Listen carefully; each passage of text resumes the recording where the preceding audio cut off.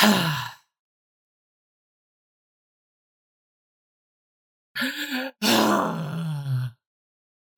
you okay? Roma, I've got a real big problem. What's going on? See, I'm my high school's basketball star, but over the winter break, I met this girl who taught me that I really like to sing. But now all my friends are mad because I'm spending less time with basketball and spending more time with singing. Yeah? Yeah, it's really rough. There's only so many hours in the day, and you can only be one type of person, and I don't know how to choose. And Roma, do you know what the worst part is? What's the worst part? The gods have decided that humanity no longer deserves to live, and now I have to fight the gods of basketball and singing.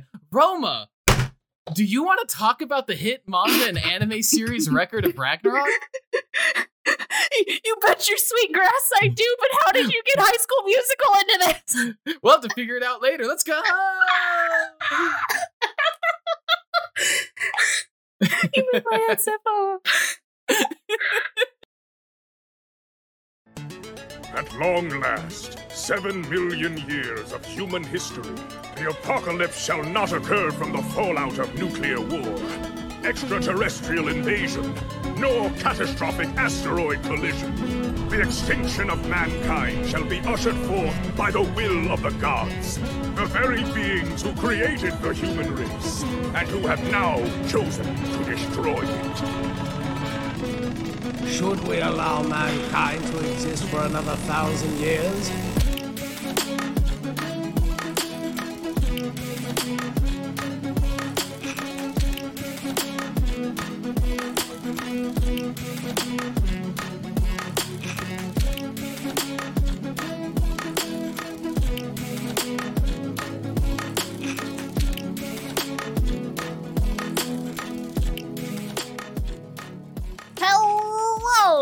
Welcome to the Hyperfixation, where my friends come onto my show and tell us about things that they're excited about for 30 to 45 minutes or longer, because who gives a shit? The timer is a lie. My name is Roma Ostman. I use the they and them pronouns, and today I'm joined by a returning guest host, the one you love, the one you need, the one who's going to bring peace to humanity, Theo.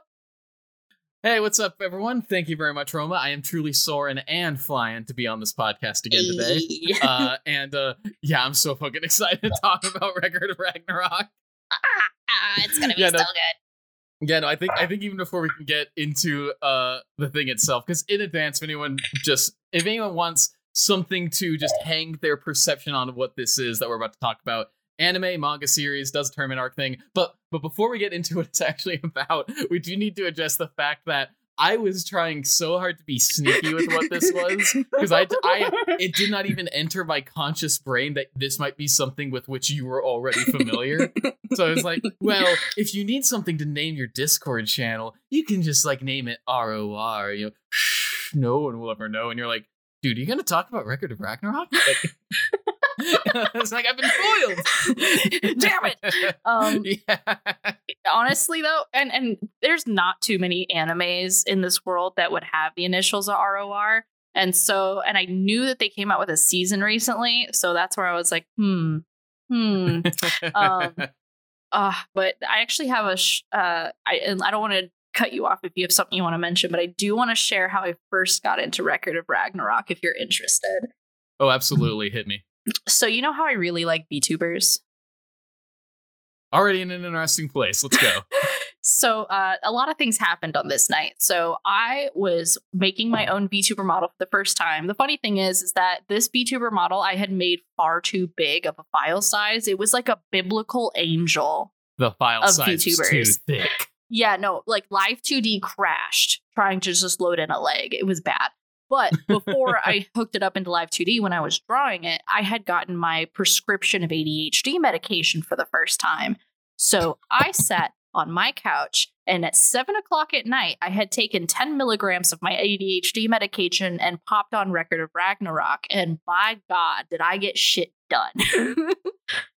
So I have very clear memories of watching my favorite PowerPoint anime of all time while drawing at record rates for having like I took medication when I was a child, but as an adult, for my brain to have one voice and so much focus is like such a core memory for me of success. So Record of Ragnarok has a special place in my heart for how I got into it.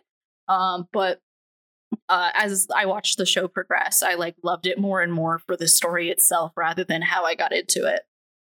I mean, no, that's fair. My story is not as outright dramatic as that. I think, if I remember right, the first time I saw it was on a plane on my phone, either flying.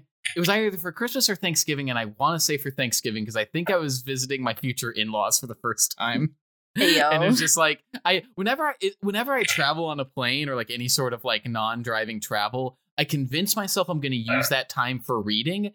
And that's not even like a high demand because I read like in everyday life and so on. I'm like, yeah, I'm going to get these multiple hours of uninterrupted, just me time. So I'm going to read. I never do. I always just like, wow, I can't focus right now because of like all the travel happening around me. Time for Netflix. And this just happened to be a series I had downloaded. I don't even remember why I had downloaded it in advance. I think Netflix was just like, you might like this because you liked Kengan Ashura, which, hey, plug for my first episode on this show. Mm-hmm. But it was like, yeah, you might like this because you like Kengan Ashura. And I think I'd seen it in the Kengan Ashura subreddit. So yeah, I downloaded it, and I will say I don't think I fell in love with it in that first moment, but the seed was definitely planted. The moment where I truly fell in love with it is gonna be when I found out about one of the fights that we'll talk about here in a few minutes. I'm so excited for it. Absolutely. But yeah, I think you've given it a good enough prelude. I figure we might as well now tell the lovely listeners at home. I was about to say viewers at home. When you view a podcast, when you just watch the waveform of the podcast. But in that case, then, yeah, I guess we can go ahead and give the lovely listeners at home an idea of what this anime or manga or whatever beautiful piece of fiction you want to call it actually is. And then from there, we can get into broader specific opinions with also just a recap of all the batshit fights in this series. I'm so excited. Yeah, so what Record of Ragnarok is it proposes a world in which all of the different pantheons of like every religion and mythology all coexist. And if you're asking, wait, how did the show explain this? It doesn't. Don't fucking worry about it. Don't worry. But it's, yeah, like all of them exist. And the one in charge is Zeus, but Jesus also exists, as we find out later. So already some interesting questions of how and who comes into power, but don't worry about it. Don't worry about it. Zeus is in charge, and he has held a vote. All gods vote whether or not we kill the human race. And of course, because by this point we've invented cryptocurrency, the gods unanimously decide that we deserve to die. But is it cryptocurrency or NFTs? You know what? The gods probably weren't picky. I think both made it on the list. But wait, says Brunhilde of the Valkyries of Norse mythology, and then she, in a completely non-ironic manner, pulls the same shit that starts the plot of Space Jam. Because she pulls out a rule book that says you have to give them a chance to defend themselves. Because yes, it turns out humanity cannot be erased by the gods unless the gods defeat humanity in a series of 13 one-on-one matches with 7 out of 13. That is how many you need to win the tournament. That's how math works. The gods must beat 13 human champions in this tournament called the Ragnarok. You get it? It's like Ragnarok. It's like the end of the world. And the end of the world as we know it. Sorry. Exactly. It is the entire story is just 13 gods from whatever pantheon the author feels like, and 13 random, quote unquote, it's not random, it's never portrayed as random, but 13 human champions from anywhere in all of human history or location are now just fighting each other one-on-one, and it is insanely stupid and kind of kicks ass, but I do need to qualify going forward, because this is, you know how sometimes you have a series that all you can do is talk shit about it, but you love it anyway? Yes. That, for me, is a little bit Record of Ragnarok, because there's so many individual decisions that I love, and then a lot of individual decisions that I'm like, this fucking sucks. Why did they do this? But it all makes this whole that I have been obsessed with for the last several weeks. I'm so happy to hear this. Absolutely. I lovingly call this anime because I haven't read the manga. I know that there's a manga, and I think if anyone's listened to the last episode where like I read a shit ton of manga in a short period of time, and I have a really hard time getting back into it. But when this show came out, I lovingly referred to it as my PowerPoint anime. Because it would constantly take these like jolting stops. It's like, hey, here's this new guy, but I need to tell you about like who this guy is. And then you do this whole PowerPoint about his backstory. And then we get to the fight. And then, we. So most people call it a PowerPoint anime for a different reason. And I just shared why in the chat. Whoa, let me see. Let me get into the chat.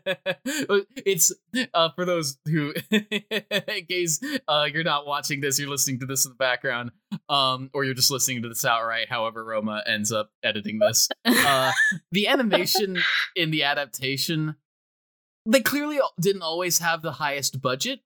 No. So there are points there's especially one infamous moment in like the second fight, which is supposed to be like a JoJo's grade pummel duel. Just two dudes smacking the shit out of each other in close quarter, just wham, wham, wham, wham, wham, wham. And the way they get this across is by like PowerPoint shuffling between a few still frames for like half a minute. It's beautiful. Yeah, it's not even like just not enough. It's not even that just animated awkwardly. It's just not animated. They aren't moving. They are frozen still. No. And just playing the sound of like two meat mallets being smacked against each other. You know what's my other favorite PowerPoint anime? Oh, what is it? Way of the House Husband.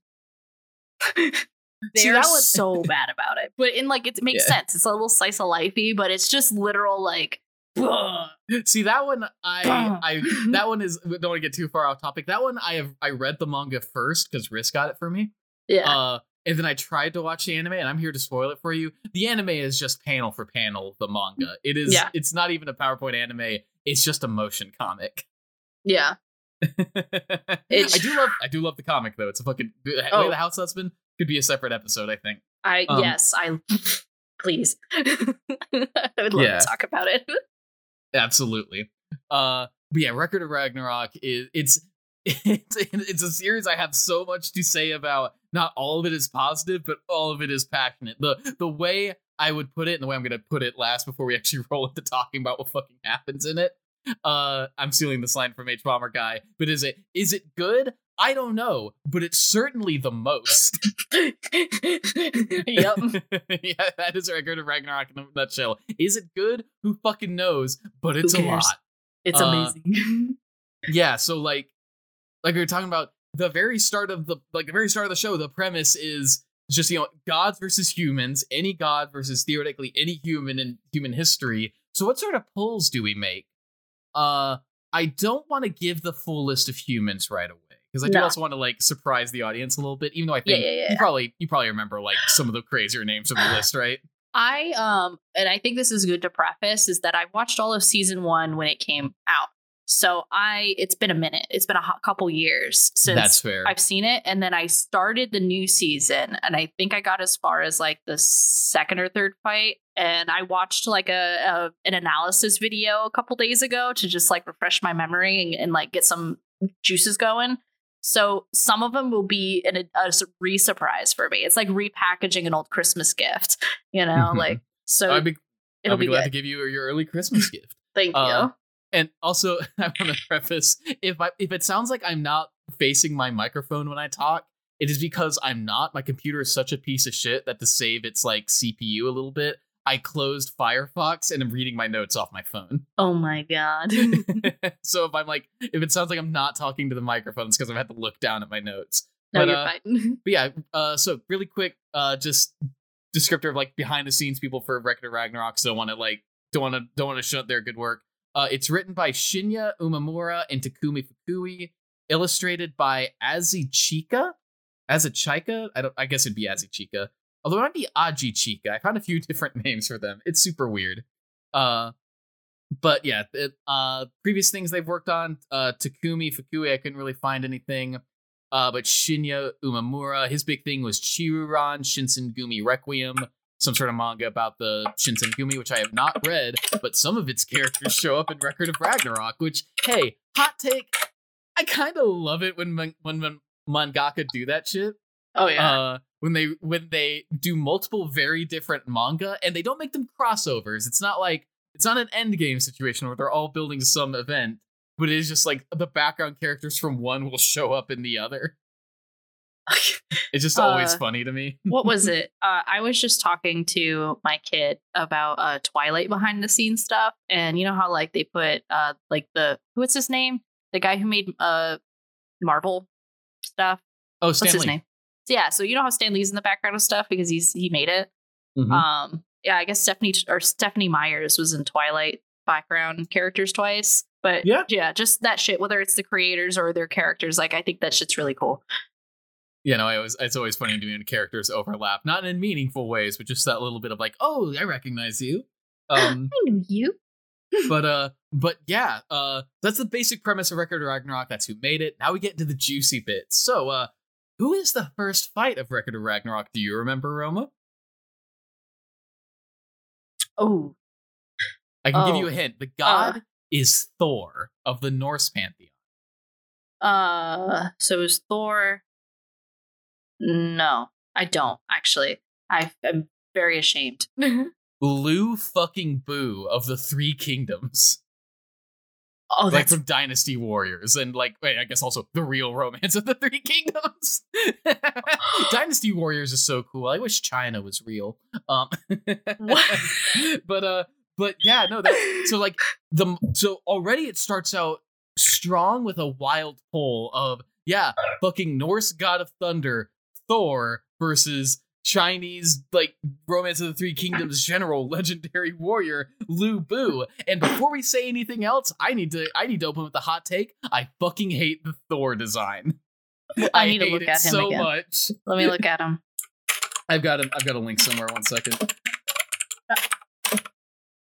Yeah, no. Please. I feel like I remember. Yeah. No, I also agree. If he needs to be, he did not need to look like that. I guess I can see how, like, I can see why they think it slaps, but no, absolutely, it's so bad. Like, yeah, for the listeners at home, what we're looking at is essentially a stoic-looking red-headed twunk, arguably twink.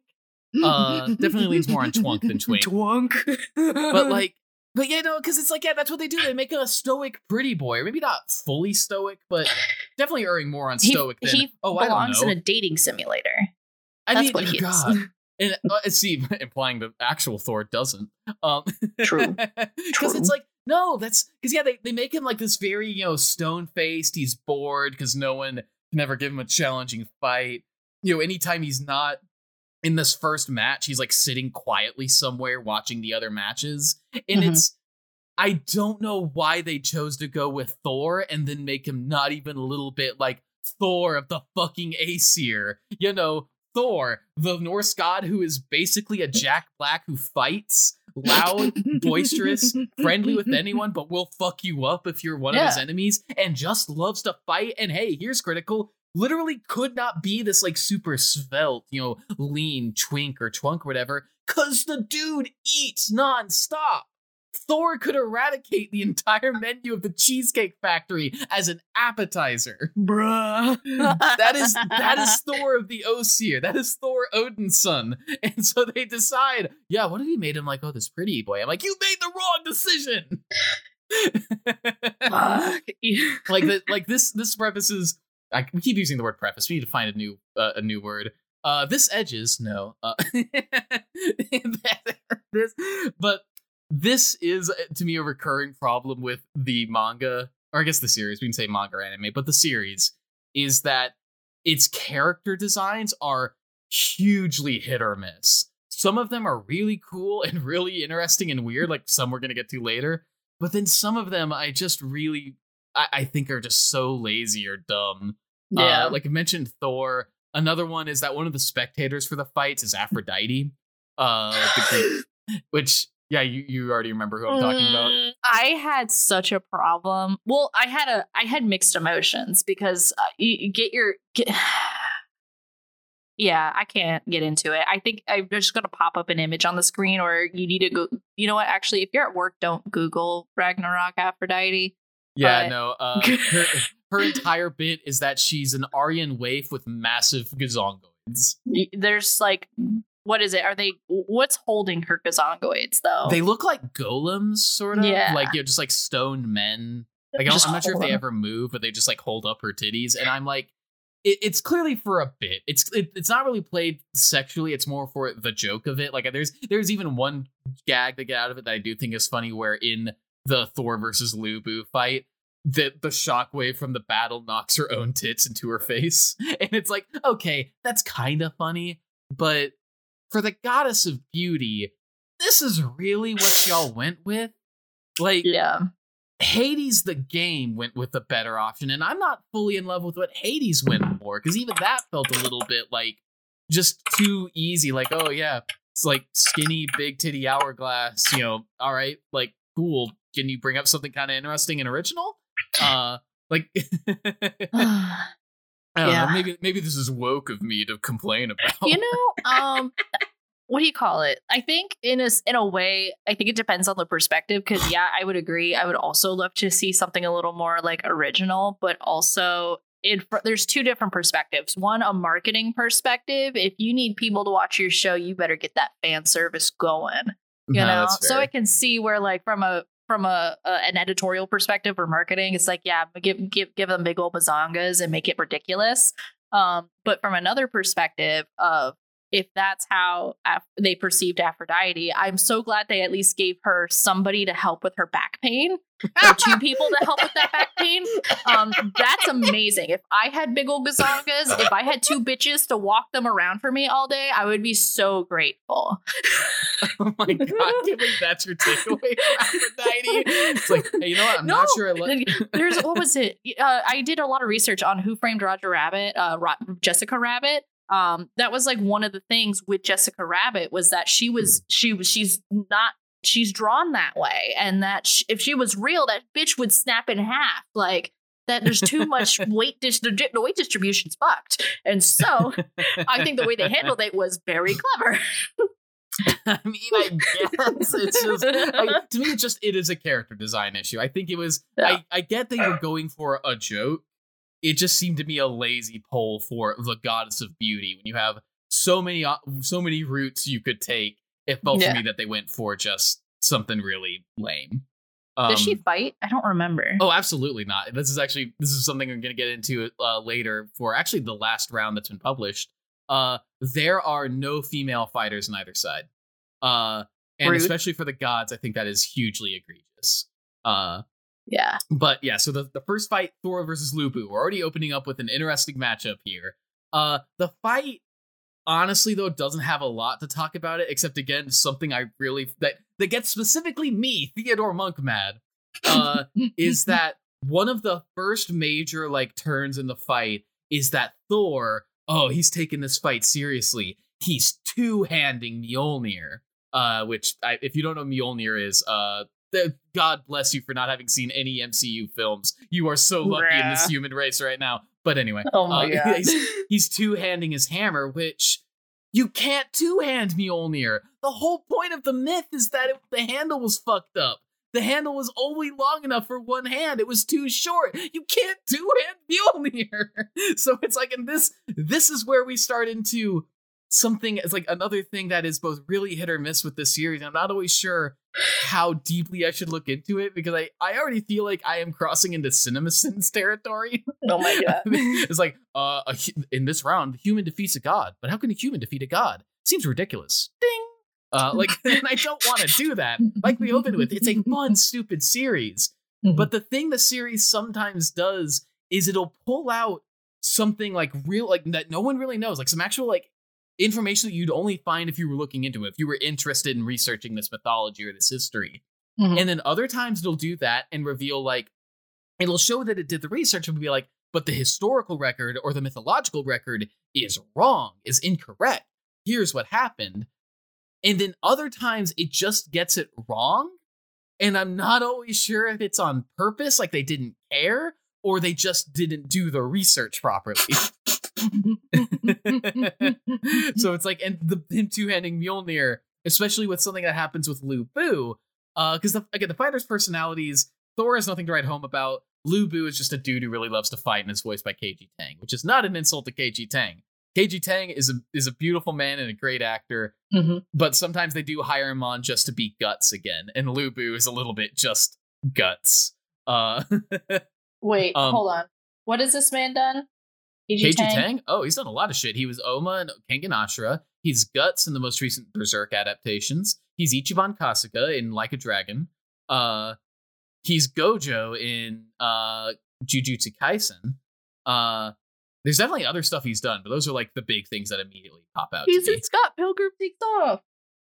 I would believe it. He's a great, like, I'm fucking good for them. That makes me want to watch it more. He's Dazai. This is my favorite part of this podcast. It's like, wait, who's the voice actor? I need to know who else this guy was. And then I scroll through IMDb and I'm like, oh, he's all my favorites. Oh yeah, no, KG Tang, he voices a lot of shit. He's always great. And he's, again, I was not saying that. Sorry. He's Retsu from what? Baki. Oh yeah, that's right. He's Kaio Retsu. But yeah, so I was not saying that earlier that he's just doing Guts again as like that's a slight on KG Tang. Absolutely not. He plays Lu Bu very well. It's just in personality, Lu Bu is I want to fight and I'm mad because no one's ever given me a good challenge. And so like Thor and Lu Bu are fighting, and it's like the whole time it's like, oh, I'm so glad we're finally giving each other this challenge. I just realized that this entire time I have started my description of this series on such a bad note because I've just talked about a first round I clearly don't really care for. Which, to be fair, I think is like a lot of people's like how they encounter Record of Ragnarok is they watch the first match and it's not great, but then we're gonna get to the second match and things immediately fucking ratchet up. Yeah, the fight kind of proceeds as you expect, back and forth. At one point, Thor hits Lu Bu with the hammer strike that in universe killed the world serpent Jormungandr, and all it does is break Lu Bu's legs, so they let Lu Bu's horse in on the fight, confirming Lu Bu horse girl.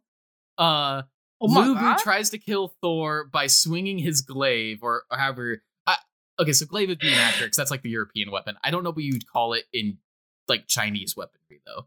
I'm sure I'll look it up at some point. Yeah, it's definitely somewhere. I think I knew it at one point. Basically, he swings his like spear onto Thor in like this secret technique called Sky Eater. It doesn't work. Lu Bu loses. So that's the first round. Can I? Oh no, I have something I want to add into it, but I want to let you finish your thought. Oh yeah, no, like that. I just basically wanted to cap off the first round because I realized I don't want to spend 20 minutes on a round just recapping every blow for blow minute when that round is frankly just not very interesting. The series kind of starts on a dud, frankly. That's okay. It's allowed, I guess. Yeah. I remember watching this series, there was this show and every episode, and just thinking that it's just two meaty men bashing on each other, and I just kind of was just happy with that. It's just like, yeah, they're meaty men beating on each other, and I love to see it. Like, just, my one brain cell having a great time. But I didn't realize until 3 days ago that each fight had some sort of like intense meaning to it.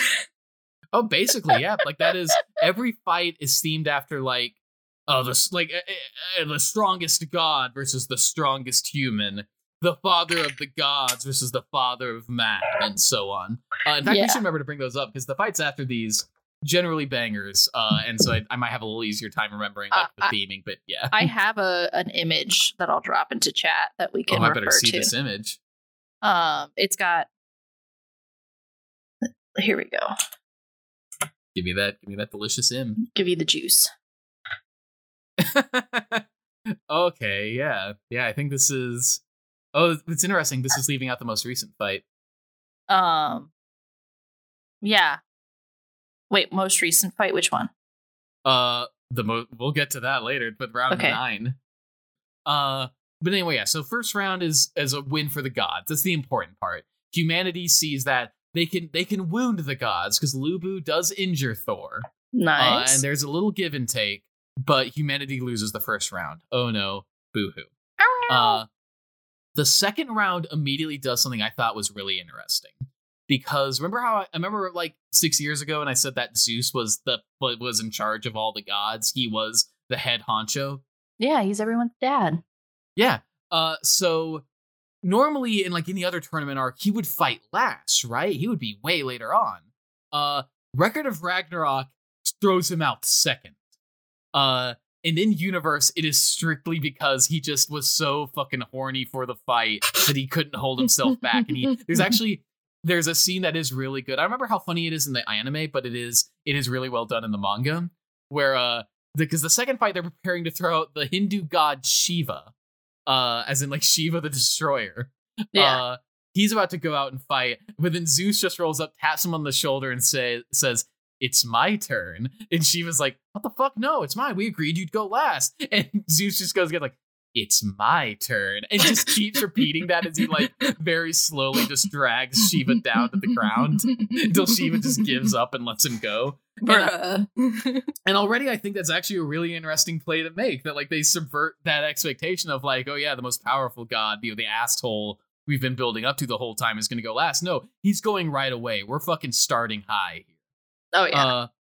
So Zeus is the second fighter for the gods. I'm going to guess, Roma, you do remember who fights second for the humans. I do, and I remember it pissed me off. So you know how Thor pissed you off? Oh. Adam pissed me off, but not in the way that you think. Not in the exact one-for-one way. It was... is it because he's a short king? No. It was because of his what the Valkyries gave him. Oh, and we haven't actually talked about the Valkyries yet, which, hey, might be thematically meaningful for the other things I have to say. If I remember correctly, and if I'm allowed to get into it, go ahead. What's her name again? Oh yeah, Brunhilde. I kind of didn't emphasize it earlier. Brunhilde of the Valkyries and her younger sister Gull essentially act as like the leader figures for the humans team. They're the one, like mostly Brunhilde is the one selecting champions to go out and fight. Yeah, it's like that Kingdom Hearts chess match. But what do you call it? But yeah, so the Valkyries they turn into weapons for these people, right? For the humans. Yeah, I think the term in the fiction is Voland. They're Volander. They literally like they synchronize with their humans. They have to see if they're drift compatible with their human. And if they are, then they turn into some sort of weapon for that human champion. Magical girl transformation. And it's like, and that's how the humans are able to, it's made pretty abundantly clear that's the only reason humans can stand on equal footing with the gods and wound them, is because they have been given these divine weapons. Yeah. And that is the only thing that can harm a god. So that I think is wonderful, but I think the choice that they made for Adam, at the time of watching it a few years ago, I was like, why? Why? What was so for the viewers at home? The weapon in this case is just a pair of knuckle dusters. Why did that piss you off? It just seemed like. I loved it. It pissed me off in a loving way of like, why would you just give him knuckle dusters? Like, why of all the options, of all the things you could have given him, you could have given the man a knife, a sword. You could have given him something that like goes with like Christian lore, like maybe some flaming sword. I don't know. But no, you went with knuckle dusters. I was like, that's fine, I guess. Yeah, like I don't really hate it, but I also don't like love it enough that I'm gonna go to bat for it and explain to you in my 3-hour video essay on how the knuckle dusters were actually the best Voland. Because it's like I think it was just the author. The author was like, I want Adam and Zeus to fight barehanded, but I need them to have a Voland because like I put all this effort into like explaining this process. I guess I'll just give him knuckle dusters. Fuck it. But yeah, before we continue, I do want to point out, it's like, yeah, we didn't stop to talk about the Valkyries. And don't worry, dear listener, that was not because we have short attention spans. That's because the Valkyries basically don't fucking matter. They're just there. Like that is a thing that I think is, whatever else we talk about and being like, oh, this is weird, this is a bad decision, that is easily the biggest whiff of the entire series, is they make this big deal about how, anyone who dies in the Ragnarok just dies. They don't go to another afterlife. They are essentially erased from existence. And And this theoretically raises the stakes for Brunhilde and Goal, because they are sending their sisters, the other Valkyries, out to be the other weapons, to be the other Volans. So, oh no, if the human champion loses and dies, the Voland also gets destroyed and dies too. Shit. This makes it so much more intense, except not really. Because at no point do we really get to know any of the other Valkyries. Yeah. They could be divine weapons that also happen to be Goal's favorite toys as a child, and we would be getting the exact same level of emotional investment. Yikes. I didn't think about it until you mentioned it. I just remember them being like, "Oh no, she died." Yeah, and moving on. Yeah, Goal is heartbroken every time one of the humans loses because one of her sisters has died. Which, yeah, in universe makes sense. I'm not saying this is not why is she crying? Why is the water coming from her face? It's just that I don't care because I don't know who this Valkyrie is. I like Goal. I don't want to see her sad, but I don't know this Valkyrie, so I don't give a shit that she's gone. You forgot to stop and give her a personality. I'm more worried about the human that died than the Valkyrie that died. Yeah. Yeah, because the humans get, they understandably get the spotlight with the god to, actually, develop and reveal their backstories. But yeah, we don't get that same thing for the Valkyries. And it's easily the biggest whiff, because I think they either needed to not try to raise the stakes through that, it's an actual Valkyrie or whatever, or they needed to slow down the pace a little bit. Take some of the 16 hours they spend on flashbacks and use that for a little bit more time getting to know the Valkyries. Yeah. But whatever. I don't want to spend too much longer on that. That's just, if we talk more later about certain Valkyries that show up, or certain Volans or whatever, that is the background behind that, and it's not very interesting. 40 minutes into this episode, and all I've talked about is how much I don't like certain things about this show. No, it's okay. We'll trim it down. We'll cut out some extra stuff. It is all good. We'll make it happen. And I feel like this is a good reminder that hyperfixation does not always mean positive. Sometimes you hyperfixate on something because it is just there. Because it is stuck in your brain pan and you can't get it out. That's almost exclusively Lewis's episodes of I need to bitch about this right now. But obviously not in any sort of negative fashion towards Lewis. But Lewis usually comes on of I'm pissed off about Narnia and I need to talk about it. I still need to catch up on that episode. I'm almost afraid. Because hey, listen, I know this might get me canceled, but I still kind of like Narnia. No, Lewis loves Narnia. Don't get me wrong. Oh, thank God. But anyway, yeah, somewhere we were talking about the second round, Zeus versus Adam. Yeah, and when we've been saying Adam, we are talking about OG biblical Adam. My dad. The second fighter in the entire tournament is the very first human. And this is the case where I don't hate Adam's character design, because it at least has the excuse of they're deliberately going for the sort of Michelangelo look. They are using a specific artistic reference. They are twinkifying it, but it is a specific artistic reference. So, whatever. Can I share something with you? And I don't mean to derail again, but I needed to mention this on the show really badly. Are you on TikTok? Mm-hmm. I don't have the app downloaded, no. Okay. Whenever someone sends me a TikTok, I just click the link and watch it in the browser. There's this person, I don't know who it is. He just keeps showing up on my For You page. But this guy has these, pretend back and forths talking with himself, but it's supposed to be another person, where he has this whole theory that, Loki actually has killed off all the other gods and is pretending to be the biblical Christian god, and, talking about, the situation with Adam and Eve eating the apple in Eden, but it's actually, this other, Aiden or whatever, this other apple orchard that a god had that gives you longer life and intelligence and stuff. You know what I mean? So after seeing those TikToks about where Adam and Eve actually ate an apple that gave them god powers, I can't stop thinking about it just occasionally. And that's really a bad short explanation, but I need to find that. Whenever I find it again, I'm going to send it to you and make you watch them. I'm so, what the fuck? Yeah. Sorry, wait. So this is a fiction within the TikTok? This isn't a TV show or manga that he's... No, this is real. Talking about how this guy has this theory based on actual, historical text amongst, Norse mythology, Christian mythology, and so on and so forth, where Loki actually killed off all the other gods and has been pretending to be the biblical Christian god. and like how other like text and other events kind of like would make sense of like, it does make sense that Adam and Eve eat actually this kind of apple that gave them god powers, and then by doing that took the apple orchard away from the other gods, so they don't have god powers anymore and they all die, and that's how Adam and Eve got a longer lifespan, and you know, et cetera, and then moving down. I'm really just going off of memory here, but I always watch them and I always find them very fascinating, and it keeps making me think that it's just Loki, and that's why everything's the way it is. What text? What the? I'm sorry, you're losing me and be like, oh, like mythologically or religiously, this makes more sense. Like, what the fuck is he citing? Well, it's a TikTok. He doesn't have enough time to cite these things, but I just believe them. If you're gonna like, if he's just like doing his own like Christian Norse crossover fan fiction, okay, like kind of redundant considering a lot of what surviving Norse mythology we have was clearly like kind of flavored by Christian missionaries at the time. But if you're gonna try to be like, oh, actually, like Christian, like like the Christian mythology, what if it was Loki? You better cite what you're fucking bringing this up. Otherwise, you are just writing fan fiction.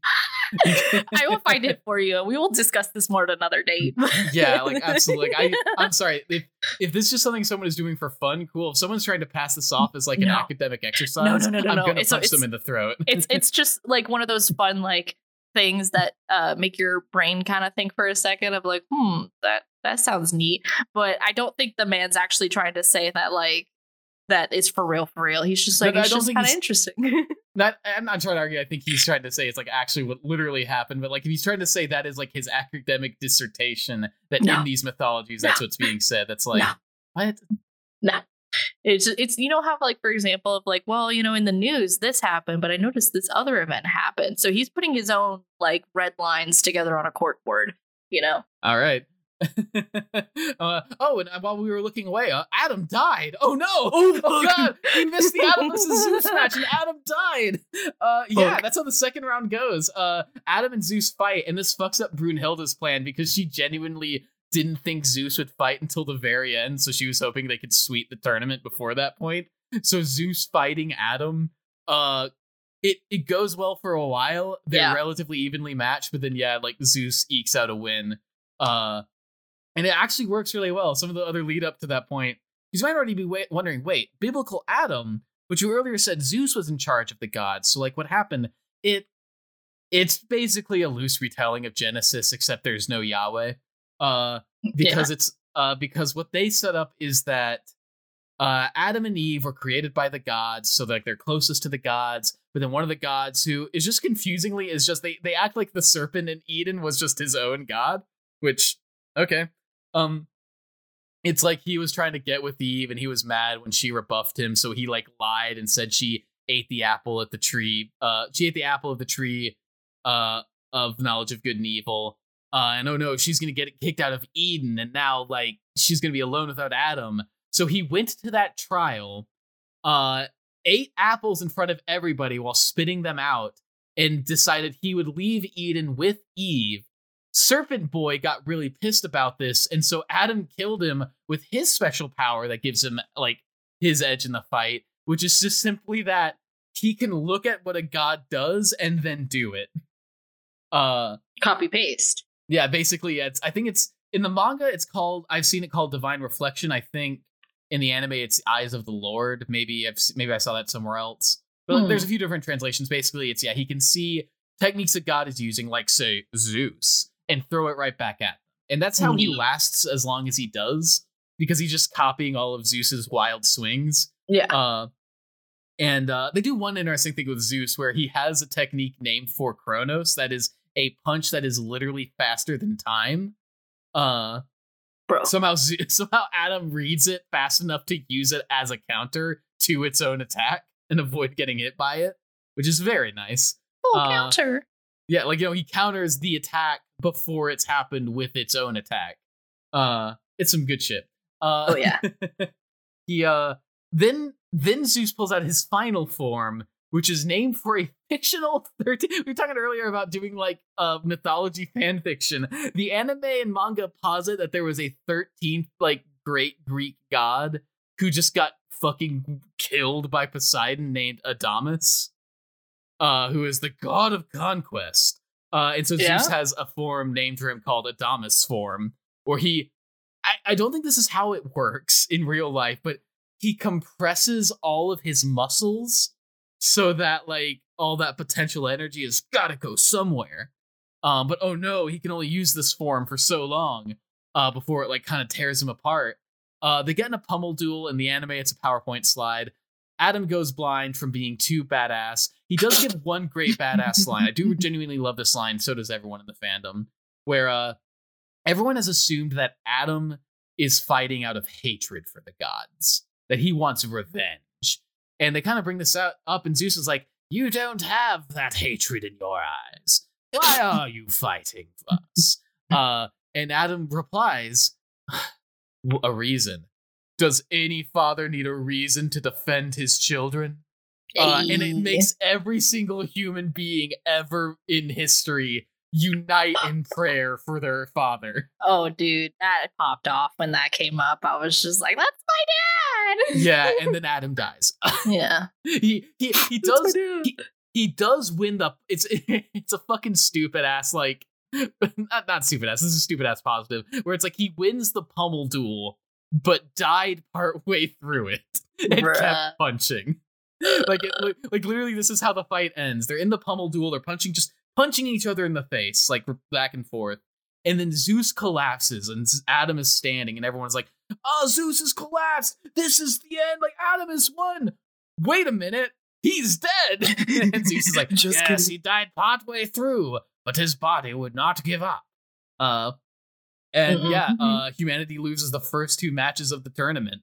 And it kind of sets a tone. That is one thing I really like about this. Actually, many things I like about the second round, and I think why many people cite it as like the moment Ragnarok gets good is that it subverts multiple ways. The big bad guy fights really early on. He is not the final boss. He is straight in from the beginning. Mm-hmm.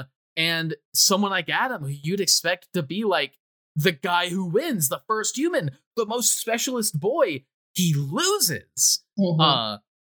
And so I really like the way that those stakes play. The first episode, the first match gives us the idea that, humanity is going to have an uphill battle fighting the gods. The second episode really emphasizes how uphill that battle is going to be. Not even the progenitor of all humankind is safe.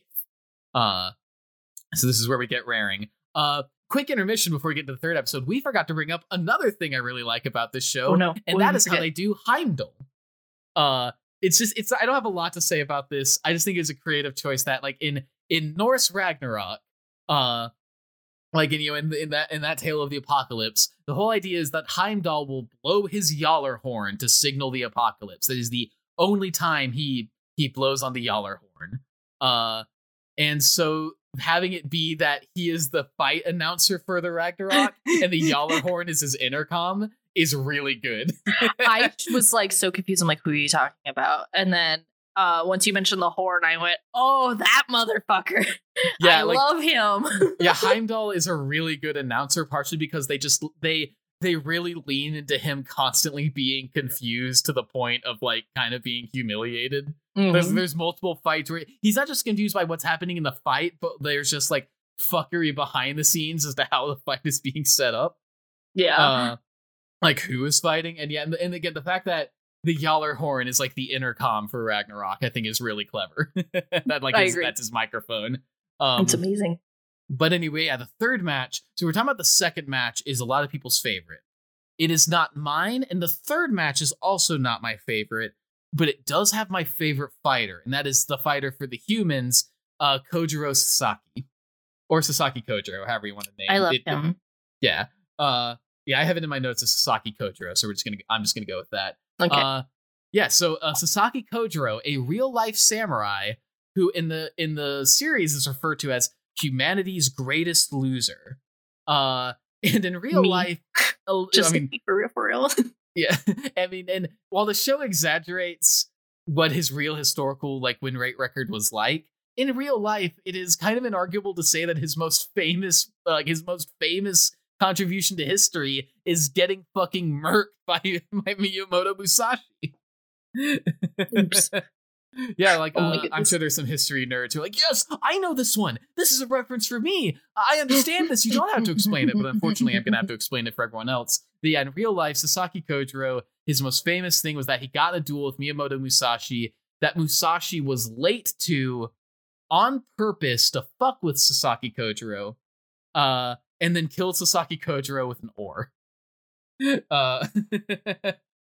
Yeah, so that is the real life historical record of that fight. But in the anime, in the series rather, instead of going with Musashi, they go with Sasaki Kojiro for the reason in that even though he is history's greatest loser, he always used those losses to improve, which leads to, again, another, like, talking about before, this show has so many little creative decisions that I love, and they're just buried beneath a lot of creative decisions that fucking baffle me. And it's that they established that every fighter in the Ragnarok, for the human side, for the gods, this wouldn't matter, but every human appears in their prime. So for a lot of these fighters, that's their 20s, that's their 30s, maybe their 40s. It is whenever the prime of their life would have been. And Sasaki Kojiro, even though he died relatively young, like 20s or 30s, he in the Ragnarok is an old man. Mm-hmm. And the reason for this is because his theoretical prime would have been with a lifetime of defeats and growing from those defeats. Yeah. So he's this unparalleled swordsman who has just never stopped improving. He is a master of sheer technique. And he is pitted against Poseidon of the Greek pantheon, who is just a raging, flaming asshole. I hated him so much. A lot of people like him, and I don't hate him as, like, out of kayfabe. I think he's, like, whatever. But yeah, his role in kayfabe is just that he is this, like, super haughty, like, pompous god who thinks that being a god is just all you need. You know, a god doesn't conspire, a god does not rely upon others, a god needs no one else. I am the prettiest bitch in the room, thank you very much. Yeah, that, like, so you were talking about earlier thematic differences in these fights. Like, Poseidon is, you know, the mightiest of the gods. Maybe not the mightiest of the gods, but like the proudest of the gods. And so meanwhile, he's being pitted against history's greatest loser. Mm-hmm. And yeah, this fight I overall like, but I especially like Sasaki Kojiro as a character. Because I do just find it really interesting how they play it. Yeah, he's not like Lu Bu, where he's just this innate level of strength. He's not Adam, where he has some superpower. He is simply experienced enough and has given enough of a shit about his craft that the start of the fight does a fake out where, like, it shows him running up on Poseidon, and the Poseidon, like, spears him through the chest, and it's like, oh shit, like, that was a quick loss. And then it comes out, and Sasaki's like, nope, can't attack him like that. And it turns out that he is literally just running through, you know when you're going to bed at night and you go through arguments in your head because you can't go to sleep? Yeah. Sasaki Kojiro does that with real fights in the middle of real fights. And so I'm like remembering, because I didn't remember any of this, and now that you're mentioning it, it's like popping up in my head. I'm like, oh yeah. I love this so much. Yeah, it's just he is not strong, not fast, not like divinely gifted. He is a son of a bitch who has put his heart and soul into the sword. And there's even like some good dialogue play in the audience where like Miyamoto Musashi's son is like, Dad, why is that guy fighting instead of you? Aren't you the guy who like beat him on Ganryu Island? And Miyamoto Musashi is just watching, and he actually there's a really funny moment where his son's like, you should be in there after all. You wrote the Book of Five Rings, like the manual on martial arts even to this day. And when Musashi first sees Kojiro do literally anything, he fucking destroys the Book of Five Rings in one sword slash, and his son's like, Dad, why did you destroy that? And he's like, because it has been rendered obsolete. Hey, yo. Like they get, so I think this is actually, I'm only saying this just now, I think that's actually a really clever move to take the dude who is more commonly thought of as the strongest sword fighter in history and use him as the hype man for the guy you're playing in the tournament. Hey, yo. I think they play that. I think they do that really well. Oh, yeah. And so the fight goes, and Kojiro, like, he keeps improving in the fight in ways that I think are both interesting thematically and as a character, and they play it symbolically in a way I like, where he is, the stock cliche thing where if you want to portray a character as like overwhelmed or some other shit, they're like drowning in the water and it's quiet, it's isolated, and just like sinking. You know, it's all metaphorical and symbolic. Like, can you picture what I'm talking about? Yeah, exactly. I know exactly what you're talking about. So they do that, but in this case, it works because it's showing how overwhelmed he is with Poseidon's sheer power. Because, hey, Poseidon's attack for this entire match is poke. He just pokes with his trident repeatedly. I don't think, I could be wrong about this, I don't think he ever moves from his starting point. He just like thrusts with his trident, and if the tables start turning on him, he just starts thrusting faster. 8. And yeah, so like Kojiro keeps improving. He keeps evolving his own sword style in the middle of the fight. And it actually ends up in this really cool moment where it looks like Poseidon has caught and then broken his longsword, his Japanese longsword, which I think has an actual name, but they do mention its joke name for how big it is the laundry pole. Oh my god. That Poseidon breaks it. And Sasaki's like, oh shit, this sucks. But then it splits into 2 Volans, and it becomes an evolution of Miyamoto Musashi's sword style, because that particular Valkyrie is one of those where she kind of has like, I mean, they don't use this word. She's essentially bipolar in the at least in the stereotypical sense of like she is literally like one to another end of her personality in like one go. Gotcha. And in the basis for that is this Valkyrie in question, Hrist, I think is how they say her name. In the actual like Norse documents, her name translates as both the trembling one and the quaking one. So she vacillates between being kind of like demure and like melancholic and being ready to snap a motherfucker's head off. And so I think the fact that they earn like that sort of double translation of her name, and that then also turns into like him being able to dual wield these swords in the style of Miyamoto Musashi's sword style in the middle of the fight, evolving further, is really good. And then we were talking about earlier, the imagery of him beating Poseidon, or of him losing against Poseidon rather, the way they signal the turn in the fight is he's sinking. Oh my god, like hole opens up because Poseidon's even more powerful. He's sinking. And then his sword touches the bottom of the ocean. And finally it clicks and he takes Poseidon out. He finally reaches the depths of Poseidon. And give it to Poseidon, he does not go out easy. Poseidon goes out by, first he loses his trident arm. So Kojiro cuts it off. So Poseidon grabs his own disembodied arm with the other hand, goes in for a second attack, loses that arm. Oh shit, what's he gonna do? Bites the trident, catches it in his teeth, and goes in for another attack. And finally, Kojiro completes the sushification process and just decapitates that motherfucker. History's greatest loser earns humanity its first win. And ding, ding, ding. I'm gonna mildly spoil something here. The Greek gods are obviously very pissed off about this development, and they want to get vengeance. If this was a It's Always Sunny episode, we would then come up with a title card of the Greek gods get their shit pushed in for 4 fighters in a row. Bruh. Yeah, because Zeus wins, then Poseidon loses, and like multiple times after this, they are going to send in other Greek pantheon fighters to like get their revenge, and they're gonna keep losing. So I love to hear with that spoiler in and out of the way. Yeah, this is the third fight. So we're gods are up to humanity, or gods have 2, humanity has 1. So the gods are winning, but humanity has done the impossible. Now the gods are shitting themselves. Yeah. So then we get the next match, and Roma, this is my favorite match of the series. Really? Jack the Ripper versus fucking Hercules. I actually wasn't super into this one. I really like the Hercules versus Jack the Ripper fight. I think thematically and in execution, it's a I mean, I have the bias of, I talked about earlier, the moment I really got into the series, it was when I found out about this fight.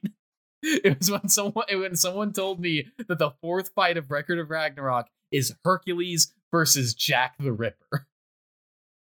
You know? Because that's just such a wild poll. That's such a wild matchup. Crazier than any of the 3 we've had thus far.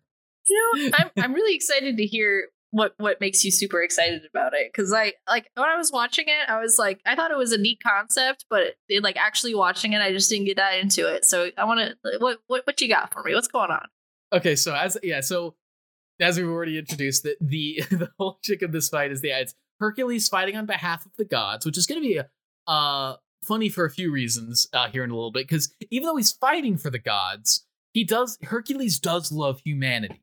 Yeah. He is saying that he's going to fight for the gods, but he is going to then entreat Zeus and the others to spare the humans. So basically, Hercules is a liberal. He's not going to overturn the system. He's going to participate in it, but ask very hard for things to change. Yeah. Like I said, this is going to be extremely funny here in a couple matches. Oh boy. But yeah, like he's on good terms with Brunhilde and Gull. They're all friends. And yeah, but he's going to fight for the gods. And the human champion is the historical serial killer Jack the Ripper. And immediately the question is, oh, so they reveal who it is? I mean, not really. Like, that's one thing I'll actually give it to them. They don't try to, like, do some historical thing of, actually, it was this guy. It's a random dude. It's Jack the Ripper. We're not going to... some guy. Yeah, we're not going to worry about a reveal of which historical figure he is. He's just a murderer. And so already, the reason I like this is because of the sort of flip between face and heel while still maintaining the gods versus humans dynamic. Because, like, they announced the human champion. The humans are all like, well, I don't want us to be eradicated, but I'm not sure I can root for Jack the Ripper. I do remember this. Whereas Hercules, I mean, this is where I get once again to kind of break from mythology. Hercules is just basically the Disney movie version of Hercules. This is the Hercules we would have gotten if he'd been like, you know what? Fuck Meg, I do want to be a god. Because it's like he's super selfless and heroic. He wants to save all humankind in life before he ascended to godhood. He wanted to protect everyone, even his city of Thebes, against the gods. And so he like took on this great risk, became a god, became this beautifully muscular, heroic man of a god. I've lost where the train of thought was going. But yeah, so that is the match of this fight. And I really like that being the dynamic that Brunhilde looked at the fact they were fighting this incredibly powerful hero on the god side and went, I need to find the worst piece of shit who will take every ounce of like honor he is given. I need to counter this honorable fighter with someone who will take full advantage of that. Yeah. I really like that as the concept because from the beginning, Jack the Ripper takes advantage of Hercules by going, hey, how about we make this arena Victorian London? Give me a home field advantage. And Hercules is like, sure. And so out the gate, Jack the Ripper has the advantage and continues to press it by being a big old coward and piece of shit. I do distinctly remember though, like when before the match even happened, like Hercules and Brunhilde had a conversation, right? And if I remember it, I feel like I could be remembering it wrong, but it just felt like, you know, hey, this might be the last time we chat. And it's like, yeah, I love you, but outside, no, I'll never see you again. Have a nice day. I mean, a little bit, yeah. Like the humans gotta win. Yeah, like Brunhilde is like she approaches this match stone cold. She does not answer Hercules with another great fighter who will like stand toe to toe with him and see who is more powerful. She answers him with someone who will press on every single one of his vulnerabilities. Most especially the fact that he is someone who is honorable and honest and wants to face things head on. Because Jack the Ripper's first move in the fight is to run the fuck away. Mm-hmm. He pulls out his Voland, which is a giant pair of scissors, fights for a little bit, and then runs. And Hercules follows him. What's this?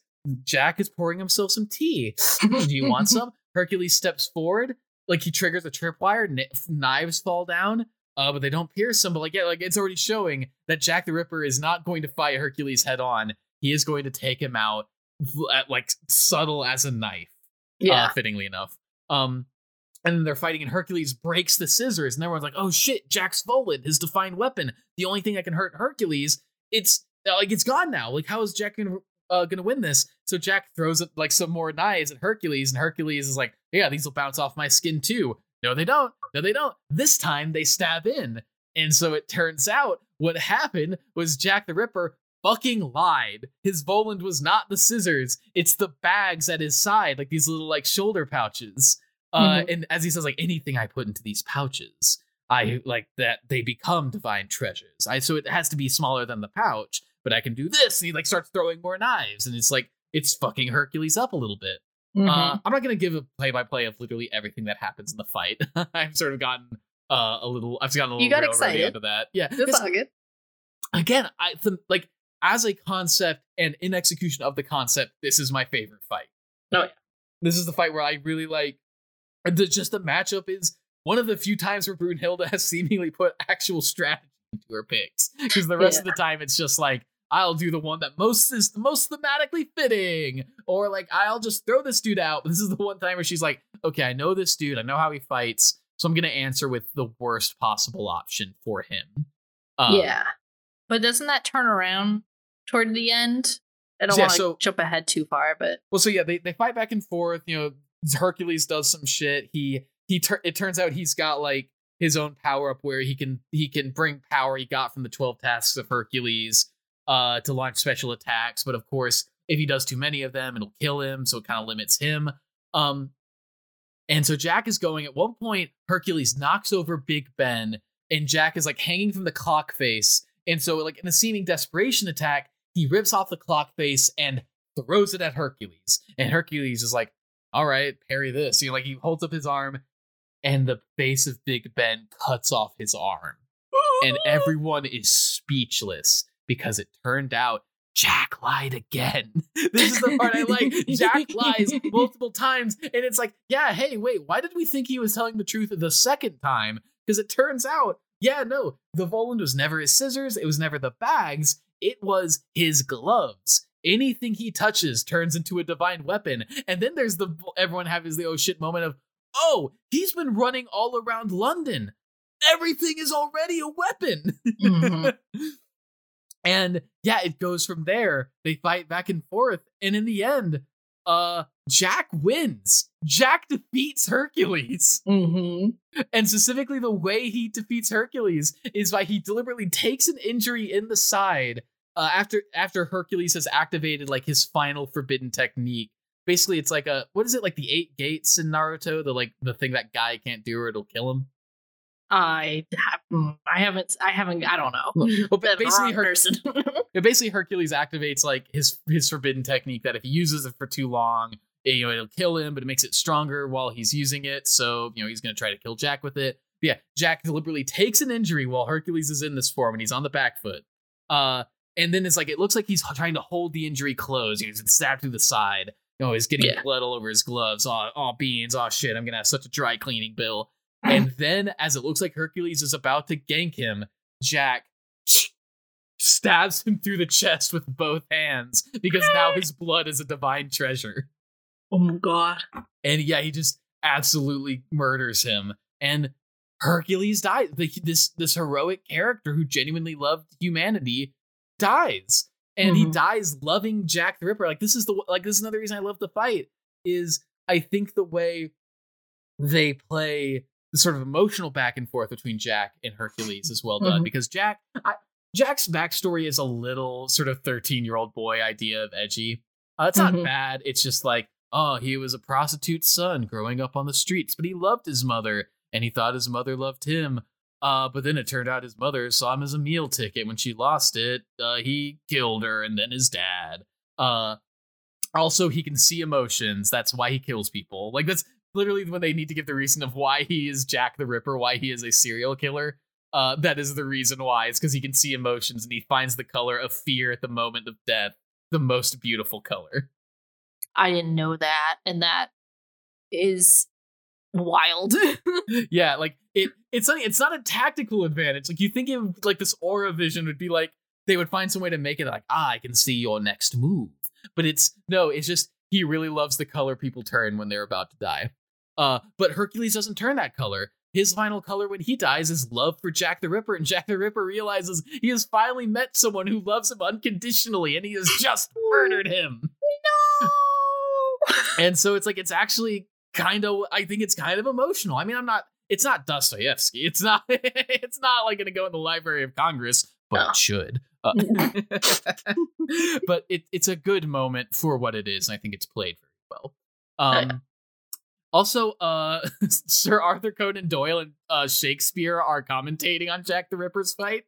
I forgot to mention this. I remember this. It was so good. Yeah, the different fights have character appropriate commentators. All the way back in round 1, Thor has some minor Norse god who's commentating, and Lu Bu has his second in command, Chen Gong, like commentating. Most of the time, like because we only have 2 hours here, so like I didn't want to like do a roll call of every minor character because most of them are one-off gags, so it doesn't matter. But in this case, yeah, it's worth mentioning they got Jack the Ripper as Sir Arthur Conan Doyle, basically cosplaying as Sherlock Holmes and Shakespeare, like talking about the fight. Yeah, so Jack the Ripper wins. Humanity is now tied with the gods. And yeah, so like the gods are now really shitting themselves, and the Greek ones are especially pissed off at the fact that they just lost. They just lost another Greek god. They went in for revenge. They got embarrassed again. Oops. Yep. So now we're on to round 5, and this is where we get into the moment that a vocal minority of the fandom's criticisms got slightly allayed. Because one thing that often comes up about this series is how of the 13 competitors for humanity, 4 of them are all from Japan. Which, as a lot of people pointed out, when you have all of human history across the entire world, that is a little bit of creator provincialism. It's a little bit of favoritism toward your own folk heroes. Yeah. Yeah. It annoys me only insofar as I think there would have been some. There are entire continents who don't get any heroes, that don't get any representative on the human side, and like that's the only reason it really bugs me. Like if if they'd been a little more even-handed, like geographically, I think it would have been more interesting. But whatever, authors will tend to be a little biased toward the heroes of their culture and history. So all right. But this is the fight that actually kind of allayed some of those concerns, because round 5 is Tamemon Raiden, a famous sumo wrestler, historical sumo wrestler, versus Shiva the Destroyer of Hindu mythology, or I guess the Hindu religion. Which, fun fact, if I understand correctly, that's why Netflix India straight up doesn't allow Record of Ragnarok on its service. What? Because I mean, India has a massive Hindu population, and they didn't like one of their major god figures being portrayed in this way. I guess I can respect that. I just didn't know that. That's a fun fact for sure. Yep. So round 5 is basically a slugfest. But actually I actually have like a few different opinions about round 5, because it is an entertaining slugfest for what it is. My problem with the fight is it essentially kind of reuses a major gimmick from the last fight, which is, I talked about how Hercules pulls out his forbidden technique, and if he uses it too much, he'll die. This fight reuses that at the end for both fighters, so it's a little bit like, well, you can't do this. You just did this. But what does make this fight worth watching is both backstories are actually like, I really like them. I think the backstories are strongest in this fight, or at least, if not the strongest ones, up there. Because Shiva's backstory in this fight, I want to preface, I do not know anything about the Hindu religion. This all may be so inaccurate as to be genuinely offensive. And so maybe I am propagating a horrifically, like, abusively offensive portrayal of Shiva the Destroyer here. Oh no. Should that be the case? My deepest apologies. It's done in ignorance, not malice. But heard. In this case, what it is that it was Shiva the Destroyer and Rudra, the god of storms. They were just 2 like country bumpkins, and they say India, which is funny because I don't know if they mean like India, or like gods like behind the curtains India. It's kind of ambiguous, but whatever. They just decide to one day go marching across India, fighting every other god in the country, to become the number 1 of all in all of India. I need to grab a quick drink of water. 1 second. Do your thing.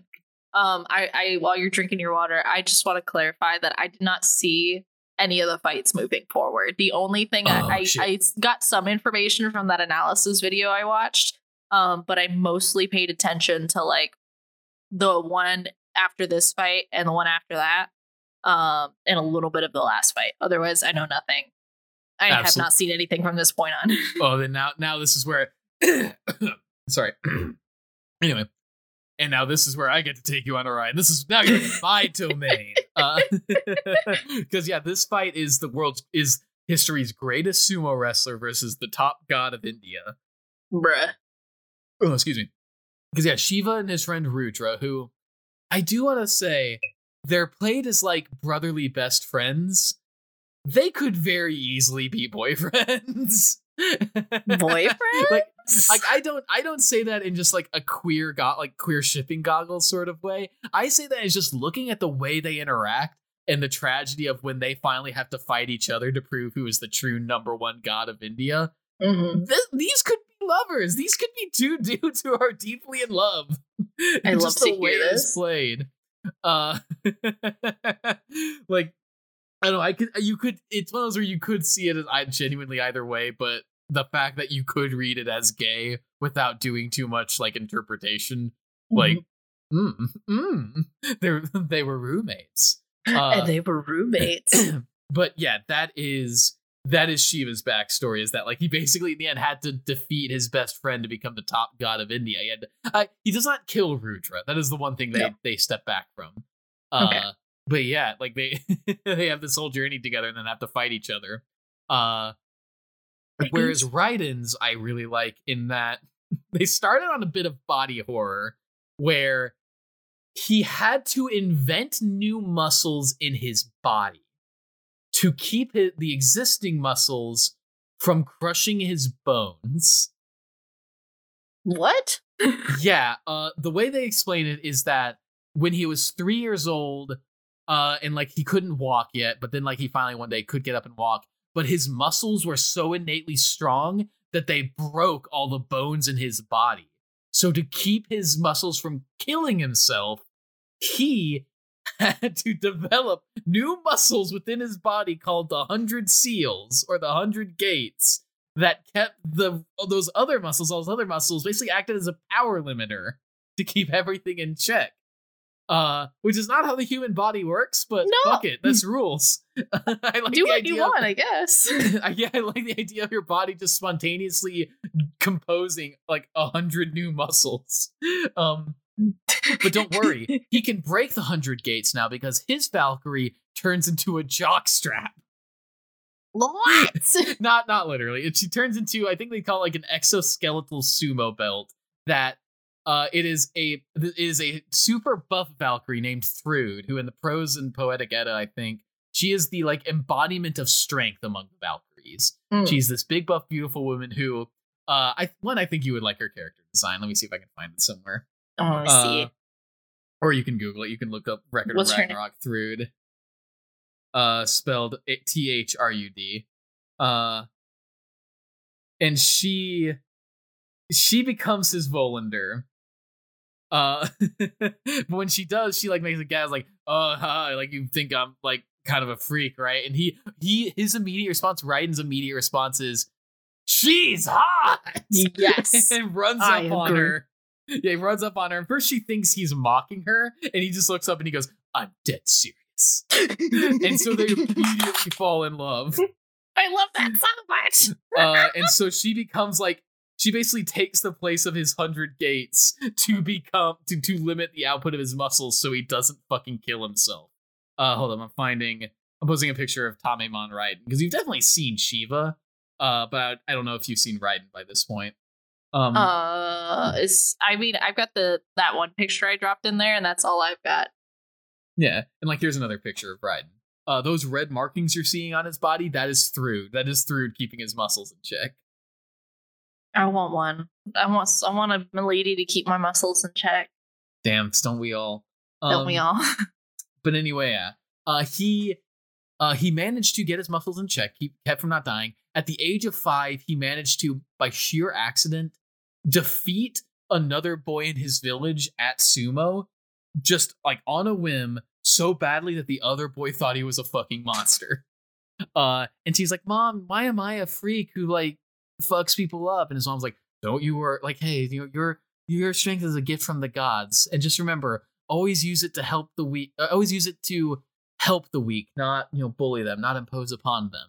And so like he grows up, he becomes again I'm sorry to keep going back to Disney's Hercules. He becomes almost like the good ending version of Disney's Hercules, just helping people around the village. You know, he's just a good boy. Good boy. And then the Great Tenmei famine strikes, which I think this is a real historical event. Let me look up Tenmei famine. Yeah, the Great Tenmei Famine. So this was a real historical famine, 1782, where like a volcano erupted, covered a substantial portion of the land in ash, and fucked up everyone's crops. So he goes to the city to become a sumo wrestler to support his village. Mm-hmm. And while he's there, he learns the art of sumo. He like learns techniques to further amplify his powers. And then there's like one scene that I think really makes it, where he's been fighting a lot of matches, he's been kicking ass, he's been making his mentor proud, and he sees that the other dude is terrified. And like before Raiden can even move, the guy's like, "Please don't hurt me!" And Raiden throws the match, which, as I understand it, in sumo is like a huge no-no. Like that is beyond shameful to throw a sumo match. It is a spit in the face to the martial. Would it be a martial art or a sport? I guess a sport. To the sport. And his mentor like walks up on him, prepared to chew him out. It's like, "How dare you do this?" A slap in the face to sumo. And Raiden turns around and Raiden is sobbing. Raiden is a wreck because he's like, "I promised my mom I wouldn't use my strength to like bully the weak. And I feel like it's what I'm doing now, but I can't stop because I need to send this money back to my village so they don't starve." And so like the way I think the series puts it is like he loved sumo, but sumo never loved him back, because it's like he could never fight with his full strength because he was afraid of like hurting people weaker than him. I love him. So his fight with Shiva is the first time that he is able to fight with not just a full strength, but the full range of sumo techniques. Because when he starts, he's not using sumo. He drop kicks Shiva. He drop kicks Shiva right in the face, and it's really good. Get him. But then when he starts fighting, once he releases the 100 gates and he starts fighting with sumo, his first move is he crushes one of Shiva's forearms with like basically just like twisting the arm. He crushes it in his hands, and then he does a teppo strike, which if you've never seen sumo, teppo is like basically a palm thrust just out. It's not a smack. It's not like a roundhouse smack. It's just like take your palm, boom, like right into the other dude. Ayo. And he destroys two more of Shiva's arms clean. He literally does the teppo. Shiva covers his face with two of his arms, and both arms are blown off. So with like in a few strikes, Raiden reduces Shiva from 4 arms to 1. 4 arms. Anyway, and yeah, the rest of the fight is basically them like, and it's a little bit of this is one thing where I said the actual procession of the fight is kind of a letdown, because it ends up reusing the thing of like, oh well, like their forbidden techniques are going to kill them if they don't end the fight soon, because Raiden's strength is once again starting to destroy his own body because Thrud can only do so much. And Shiva throws his fist into his chest and manually increases his heart rate to enter his Tandava Karma form, his world-destroying form, which makes him stronger, but also if he doesn't end the fight soon, will literally burn him to ash. And so they fight. I'll cut to the chase because we've been here for an hour and a half already, and I'm like, oh, I don't know if we'll have time for the full 9. Just go for it. I've had 5-hour episodes. Just go for it. But anyway, Raiden loses. He gives it his all, but he's ecstatic even in defeat because he has finally been given a chance to use his full strength. Mm-hmm. And even better, he dies standing. He like a true sumo, he never falls to his knees, he never gets knocked over, he always catches his footing, and when Shiva finally kills him, he stays on his feet. He never falls. Baby. And Shiva, who up to this point in the series has been like a super asshole about humans, he has the predictable one of like, you know what? Humans actually kind of kick ass because that was a great fight. That put me through my paces. And so it's the fight itself to me is so, but I think the backstory is what really make it. Like Ryan's especially, I really like that it plays the fact that he loves sumo and he loves doing it, but he also feels guilty because he feels like his natural strength is causing him to just like be an asshole to all these dudes. So he has to find ways to like kind of make it fair again. It's good. I like it. And now, but you know who doesn't like it is humanity, because the gods are now up 1. Which leads us into round 6. And now I think we're now fully in territory you haven't seen yet, because You were not this far in the anime. No, but I did see some of the, like, I know little chunks from these fights from the analysis video, so like I could still picture it in my head and follow along, and I can kind of get what like the nitty gritty of it is, but I don't know the play by play of what happened. Gotcha. Well, round 6. Round 6 is where the tournament really puts the turn in tournament. Because we mentioned at the start of the series, they do reveal who is fighting on which side. They reveal the lineups for the gods and for the humans. Mm-hmm. And for the gods, one of the names was Buddha. Was the Buddha of Buddhism. Mm-hmm. So already this is interesting. Then later on we see Buddha, and he's basically a hipster. I love his design. I love him so much. Yeah, just from the little information I know, he's my favorite. Yeah, so he is gonna fight on the god side. Round 6 comes along. Zeus comes to him and says straight up, "Hey, I want you to fight next round."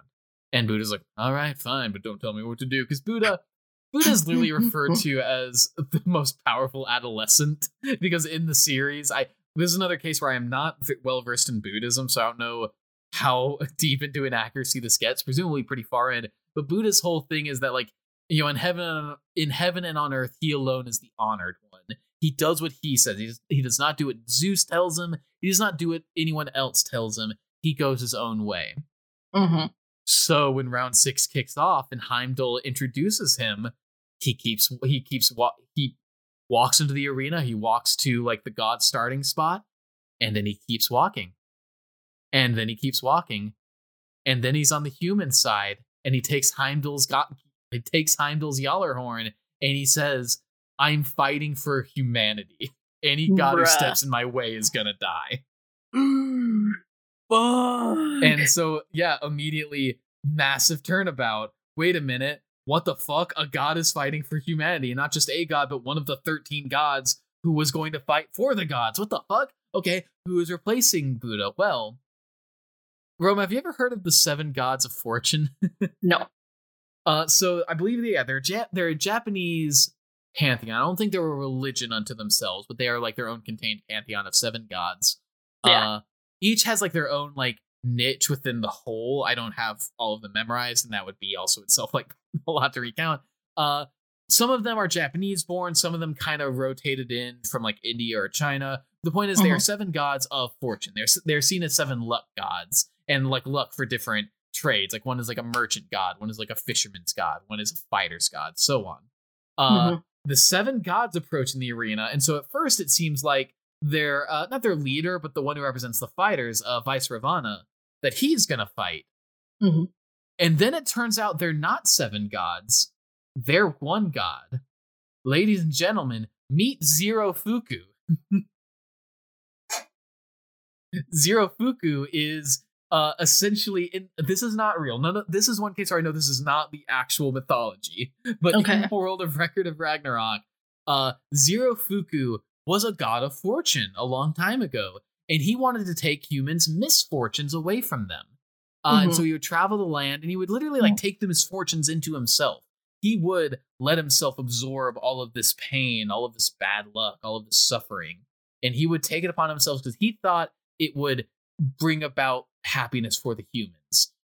It does not, because of course it turns out just removing someone's hardships, it might make their life easier. It doesn't make them a good person. No.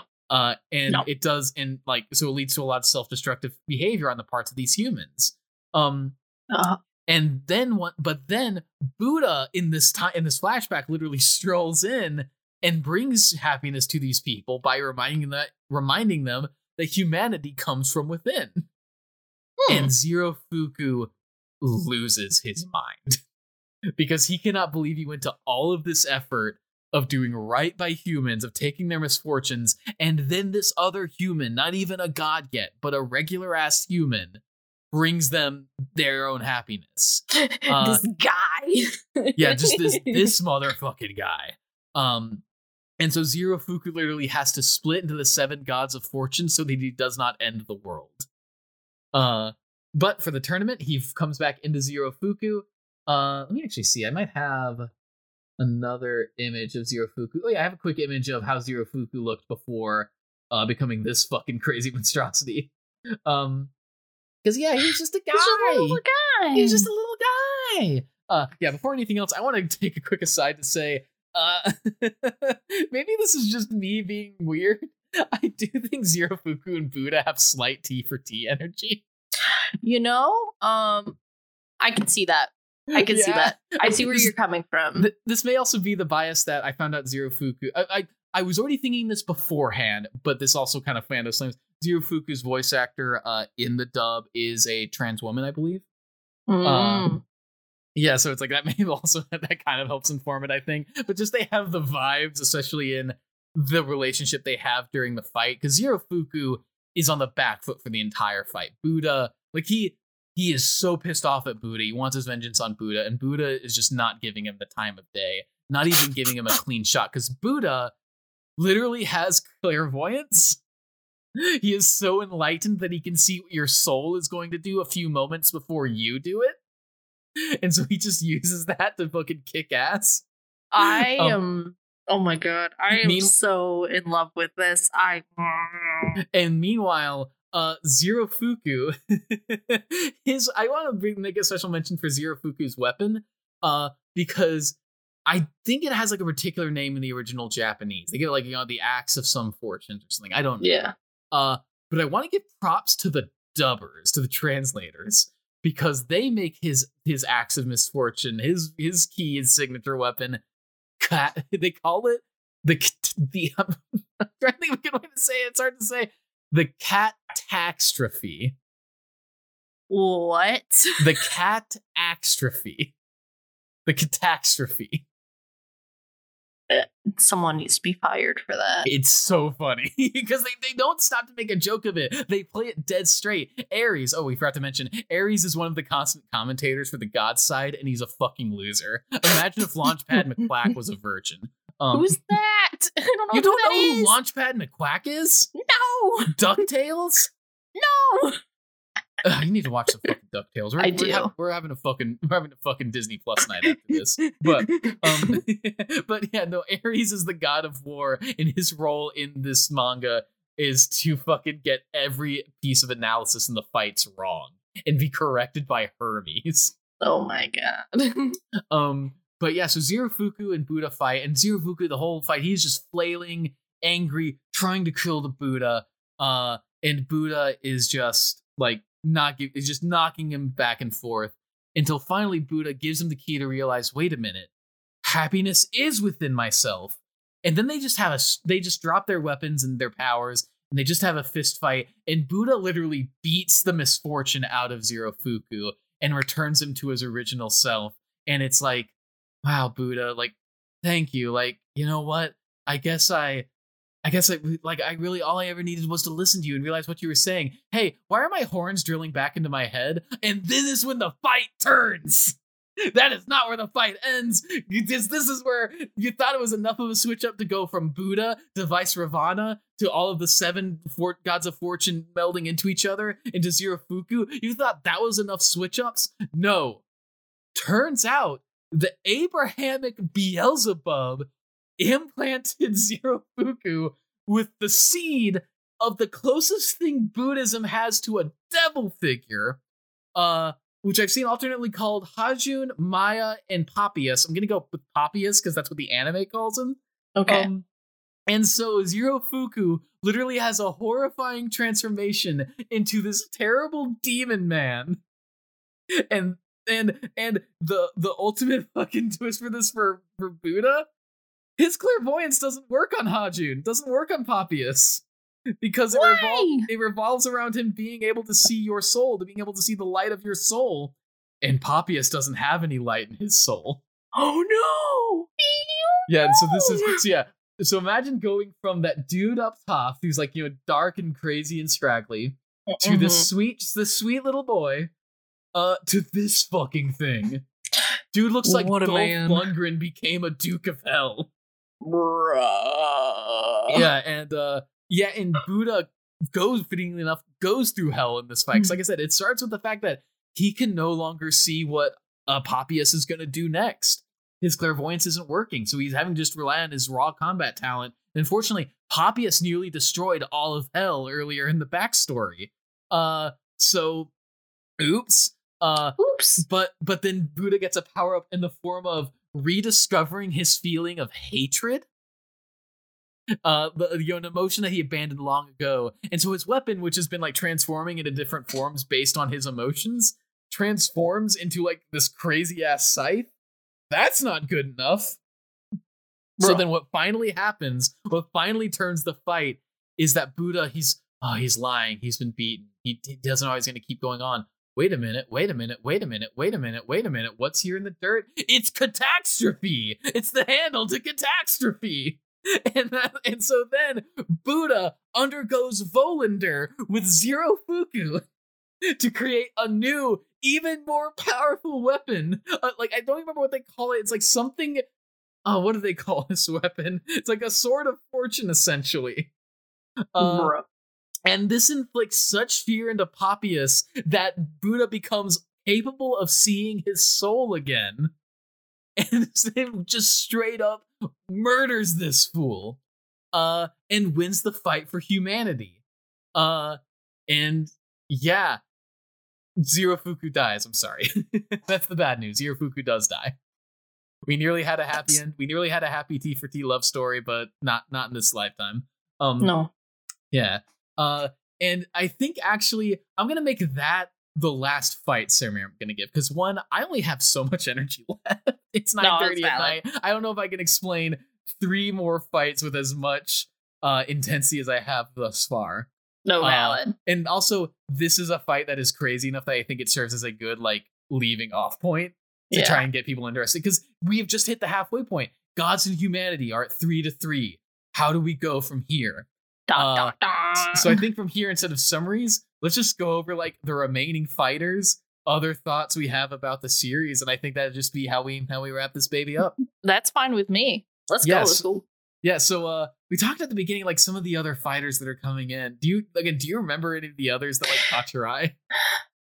When I was watching the video I was watching earlier, I remember there was one god who this one guy who like got everybody's pain, like he took everybody's pain onto himself. Ooh, if I remember correctly.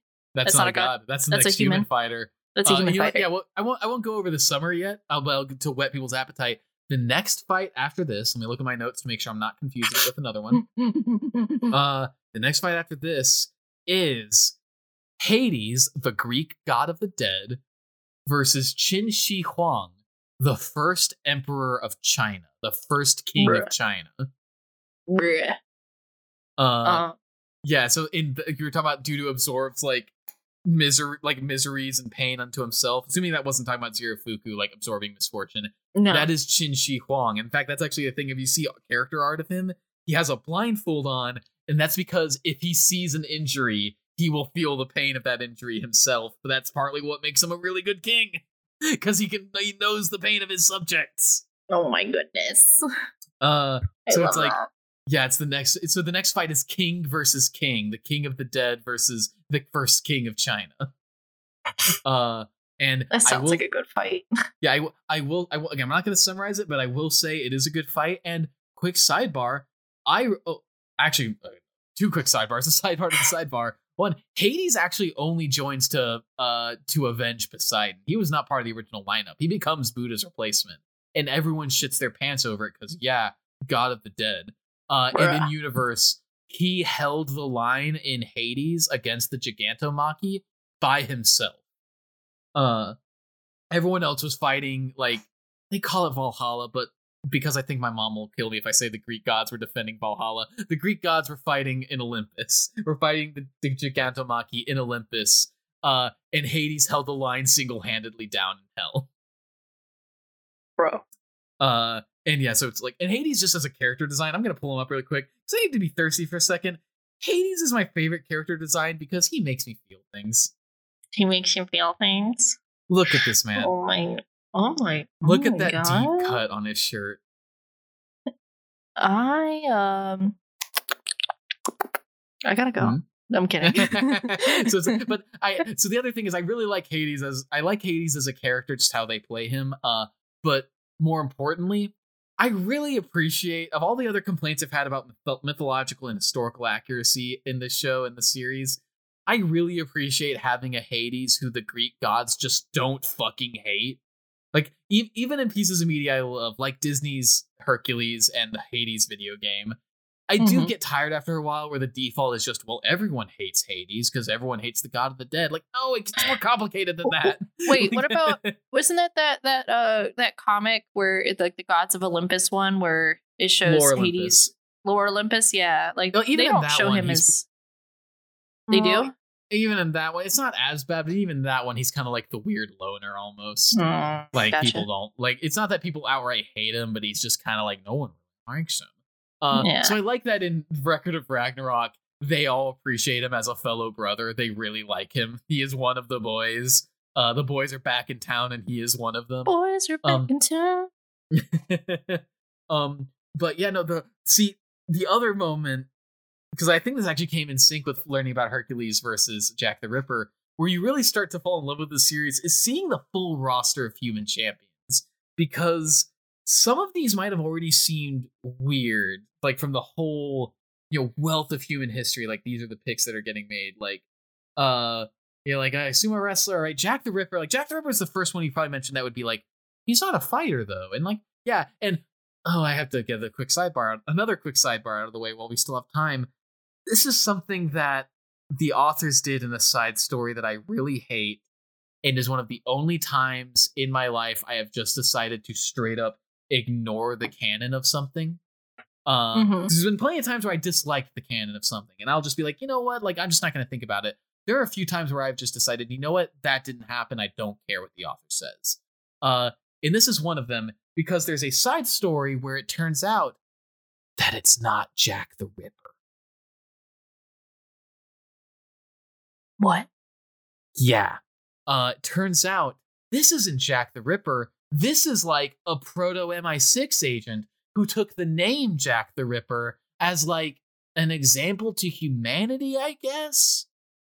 Maybe. Like, it's really dumb. Literally no one in the fandom likes it.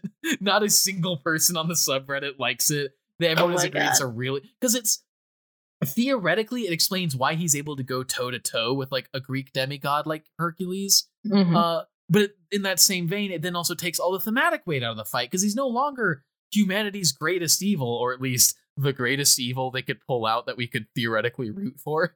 Because that is the thing. Like, the anime and the manga really emphasize how it's like the pinnacle of human and he's evil, Jack the Ripper, and like people pointing out, but there are people in human history who have done way worse things, right?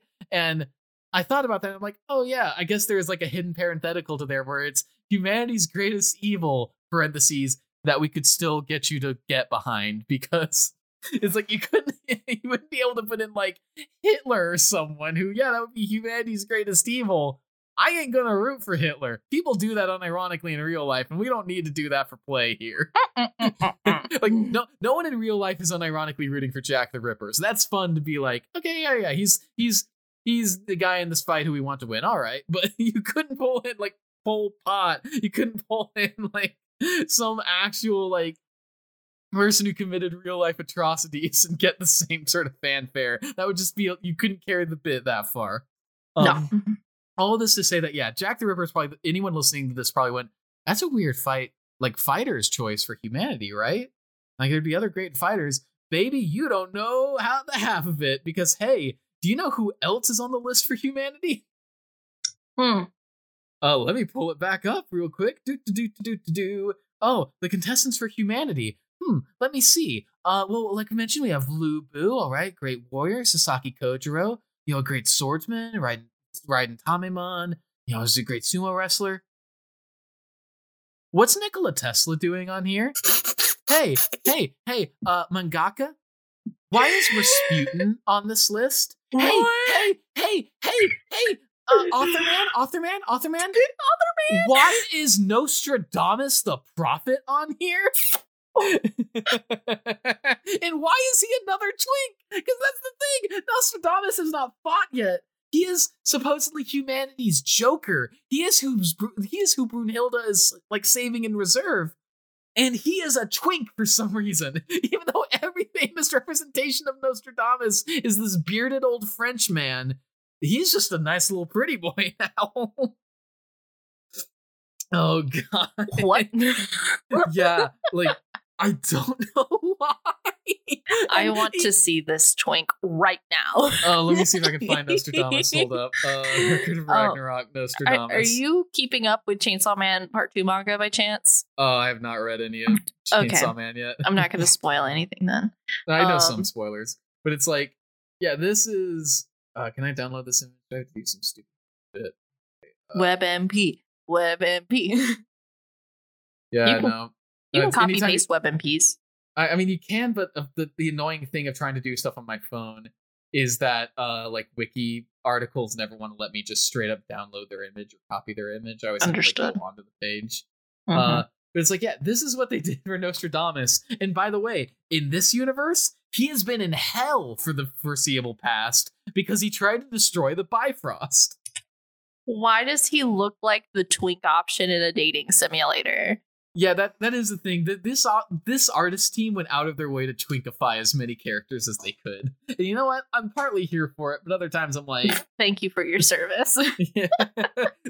Honestly, though, the fighter I am most excited to see, I think the two fighters on each side who have not gone yet that I'm really curious for, is that on humanity's side, one of the fighters is Simo Haya, who, if you don't know that name, he is one of the most famous snipers in all of history because he was a Finnish sniper who fought in the Winter War against the Soviet Union during 1939 to 1940. He is believed to have killed over 500 enemy soldiers during the Winter War, highest number of sniper kills in any major conflict. And he used it. He no-scoped all those bastards. He used the iron sights on his Mosin Nagant rifle and killed over 500 Soviet soldiers. Wait, I just need to know, do they have like a code on the bullet that they use to figure this out? Like, how do you confirm those? So I will say, obviously, that number is probably at least slightly exaggerated, and potentially maybe it's totally bullshit. But like, it's an interesting military story that like he's like just and nothing else. It is confirmed he survived a fucking artillery strike from the Soviets, and you know he did because his face in real life looked like this. Don't worry, it's not going to be gross. It's just going to be like, it's not like I'm not going to show you blood more. Yeah, no, I trust you. God damn it! It didn't download. God, I hate pulling images on my phone, and I hate my computer for making me have to. But anyway, like, yeah, no, the White Death, Simo Haya, was fucking crazy in real life, and as a pick for Ragnarok is another crazy selection. And anyway, he looks like, please download this time. He looks like this. We don't know if he's twinkified yet. Hey yo, look at him. I love that. Yeah, no, I'm just so curious as to what the hell his match will be like. Because yeah, he's a sniper. Wait, the match isn't out yet? No, he's one. Because remember, like this thing. If you've been listening to this and you're like, oh shit, you spoiled so much. Guess what? It's still ongoing, and even I don't know how it ends yet. I don't know. Like Record of Ragnarok is still going on. Oh, and on the god side, the remaining fighters we have who have not shown. I guess I will start back from the fighters I have not covered. So the next match is Hades versus Qin Shi Huang. The match after that is Beelzebub versus Nikola Tesla, who is wearing power armor. The fight after that is God Phoebus Apollo versus King Leonidas of the Spartans of the Battle of 300. And after that, the remaining fighters who have not had a match announced yet are Loki, Susanoo no Mikoto, the Japanese lightning god, Anubis, the Egyptian god of the dead, and Odin of the Aesir. And for humanity, we have 4 of these 5 options are going to go. Because remember, Buddha picked up a fight, so someone on this list is not going to get a chance to fight. But we have Rasputin, the Mad Monk. Mm-hmm. We have Okita Soji of the Shinsengumi. That's one of the fighters I mentioned earlier, who is a character in that author's other manga. It's the same Okita Soji of the Shinsengumi. Michelle Nostradamus, Sakata Kintoki. I don't really know who that is. I think it's a Japanese folk hero who is also friends with Buddha. He's shown up, but he hasn't fought yet. Mm-hmm. And then, like I mentioned, Simo Haya. And yeah, of those, I'm really curious what they're going to do with Anubis and if they'll make him a hot jackal man, because I am a furry. Mhm. I'm really curious what they do for Simo Haya, because yeah, like the snipers match, and he's not going to have a straight on fight unless he does. Like, what's going to happen here? Who knows? And they are setting up some wild shit in like the background of the manga, because one thing I kind of hadn't had a chance to mention to any of those summaries is that Brunhilde has been all but stated to have been planning this Ragnarok long before it actually happened. That there is some, yeah, she's been on that stove for a hot minute, and it has something to do with Siegfried the Dragon Slayer from Norse mythology, who has shown up only once, and he is locked in hell somewhere. So it's like they're still popping that off. Even if I wanted to spoil exactly what's happening, I couldn't. Yeah, Brunhilde has something going on in the background for all these fights, and I am both really stoked to see where that goes, and more importantly, what other really stupid shit are we gonna get out of this series? I'm very excited. I honestly thought this whole time that the show would be effectively done. By this season, I just boldly assumed it was over. I didn't realize that it's still actively occurring. Nope. The season you're on finishes with the Buddha fight. We have not got like, and then Qin Shi Huang shows up at the very end, and that's when it stops. I'm very excited. Yeah, no, I listen. Hey, and I can tell you, the manga not bad. And so I guess that's actually a good place to close out. If this has piqued your interest, and you being Roma, but also you, anyone listening, if you do want to follow up on this and you don't want to wait for more anime to come out, some options for reading. There are plenty of free like translations I found online. Regrettably, most of them suck. Like I tried reading one for like just straight up free, and in the beginning, already one of its lines is like, you know, what caused humanity's annihilation? Nuclear warfare. And I'm like, nope, I'm gone. Yeah, like that's not like, if you can't like, if that is the heat you're bringing out the gate, I'm not sure I can handle this. So what options do you have from there? Well, I know of the first 60 something chapters are on Komaiki, which is a manga app, like a manga website that, unfortunately, as already alluded to by the fact that I've gone over the free options, some of the opening chapters are free. So you can at least start out, see if you like that translation, see if you like the manga. If you want to keep going, I think it costs about $30 to unlock the rest of the chapters total. Okay. But if you want to keep reading past that, then up to chapter, I think 83 has been fan translated through, like the few chapters after that have been translated through Scans of Ragnarok on the Shumatsu no Valkyrie subreddit, which Shumatsu no Valkyrie is, as you might guess, the Japanese. And so, yeah, basically, if you want to read the series, you can either just dive into all those free translations, and when you get about to the 60s mark, switch over to Scans of Ragnarok, and there'll be a way better translation. Or if you're willing to chill out the dosh a little bit, you can get the Komaiki translations. They're a little cleaner, they're a little better, and are almost worth how technologically unstable Komaiki is sometimes. I've gotten so many errors trying to read these chapters. Oh no. But yeah, and then once you read all the chapters that are available on that site, switch over to the subreddit, look at the Scans of Ragnarok chapters from there, and you'll be up to speed in no time. Because yeah, the most recent chapter 83, just finished a match. It just finished the Apollo versus Leonidas match. So if you want to get on the train now, you're starting just in time for a fresh match. Gotcha. Okay. Woo. I am pumped. Absolutely. I'm so pumped. Like hyperfixation activated. Let's go. No, seriously, like this manga is not, as we opened with, is this manga good? I don't know. It's definitely the most, and that is going to be my final word on Record of Ragnarok. Sounds good. No, that's valid. My camera just died, but it could stay dead for now. Oh no, your camera died and went to Niflhel, just like in Record of Ragnarok, the anime. Oh wait, actually, 1 second. I can fix this.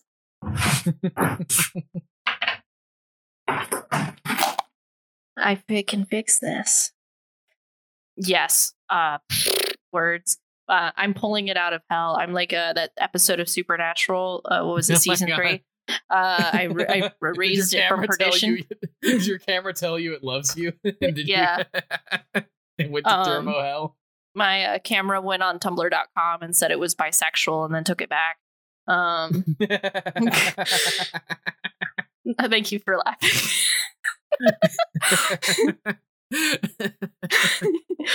I'm back now. Excellent. Fuck yeah, no.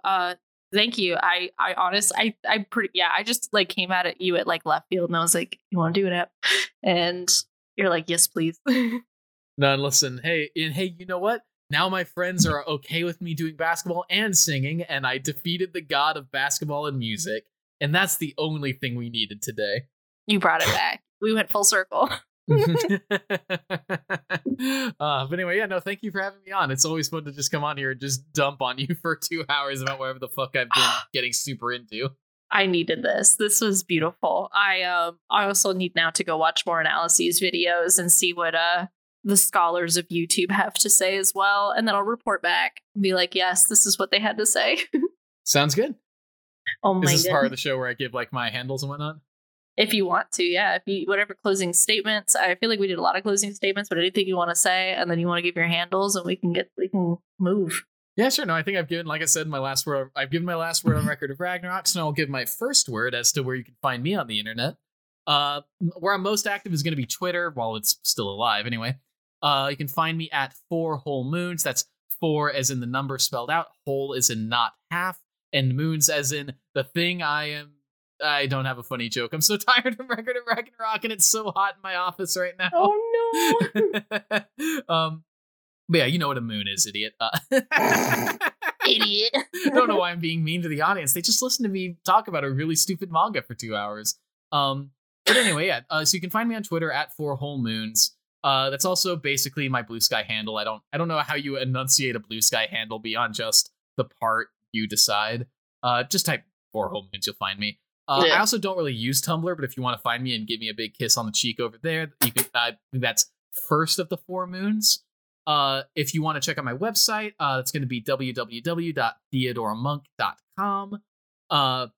That's where I kind of keep like anything I've been doing, anything I've gotten published, because I am also a writer outside of this. I'm theoretically available for hire, but I'm also just working a lot of personal projects right now. So, you know, but if you want to hire me, I'm not going to say no. Yeah. But yeah, that's where you can find me. It's what I'm doing other than this. And yeah, once again, thanks for having me. Hey, literally anytime. It is always a treat to have you on. I was like bragging. I was like, Tony, I've got Theo on my podcast today. I'm so excited. Thank you. I'm genuinely honored. You actually, you remember how originally we were gonna do this like an hour prior to where we moved it to? Yeah. It was really funny because like it was like 7:00 and Tony's like, your podcast, and I was like, it's in an hour. Like, oh. Thank you. Podcast. My cabbages, but it's a podcast and a podcatcher. Shit, you can find me in my cabbages on the internet too. You can find me. I'm dying. You can find me on the internet at I appreciate your butt at twitter.com. That is IAPPRECI, the number AGURBUTT, or I can look at your butt. You'd appreciate it. You can find me there on Twitter. That is now X, which I hate to say that. Tumblr, you can find me on Blue Sky. You can find me in a lot of other places, but those 3 are you're going to find me the best. You can find this podcast as an entire whole at the Hyperfix Pod, anywhere at that. But if you go on Redbubble, it's the Hyperfixation. No, it's the Hyperfix Pod on Redbubble, but the Hyperfix Pod on Patreon if you want to support us.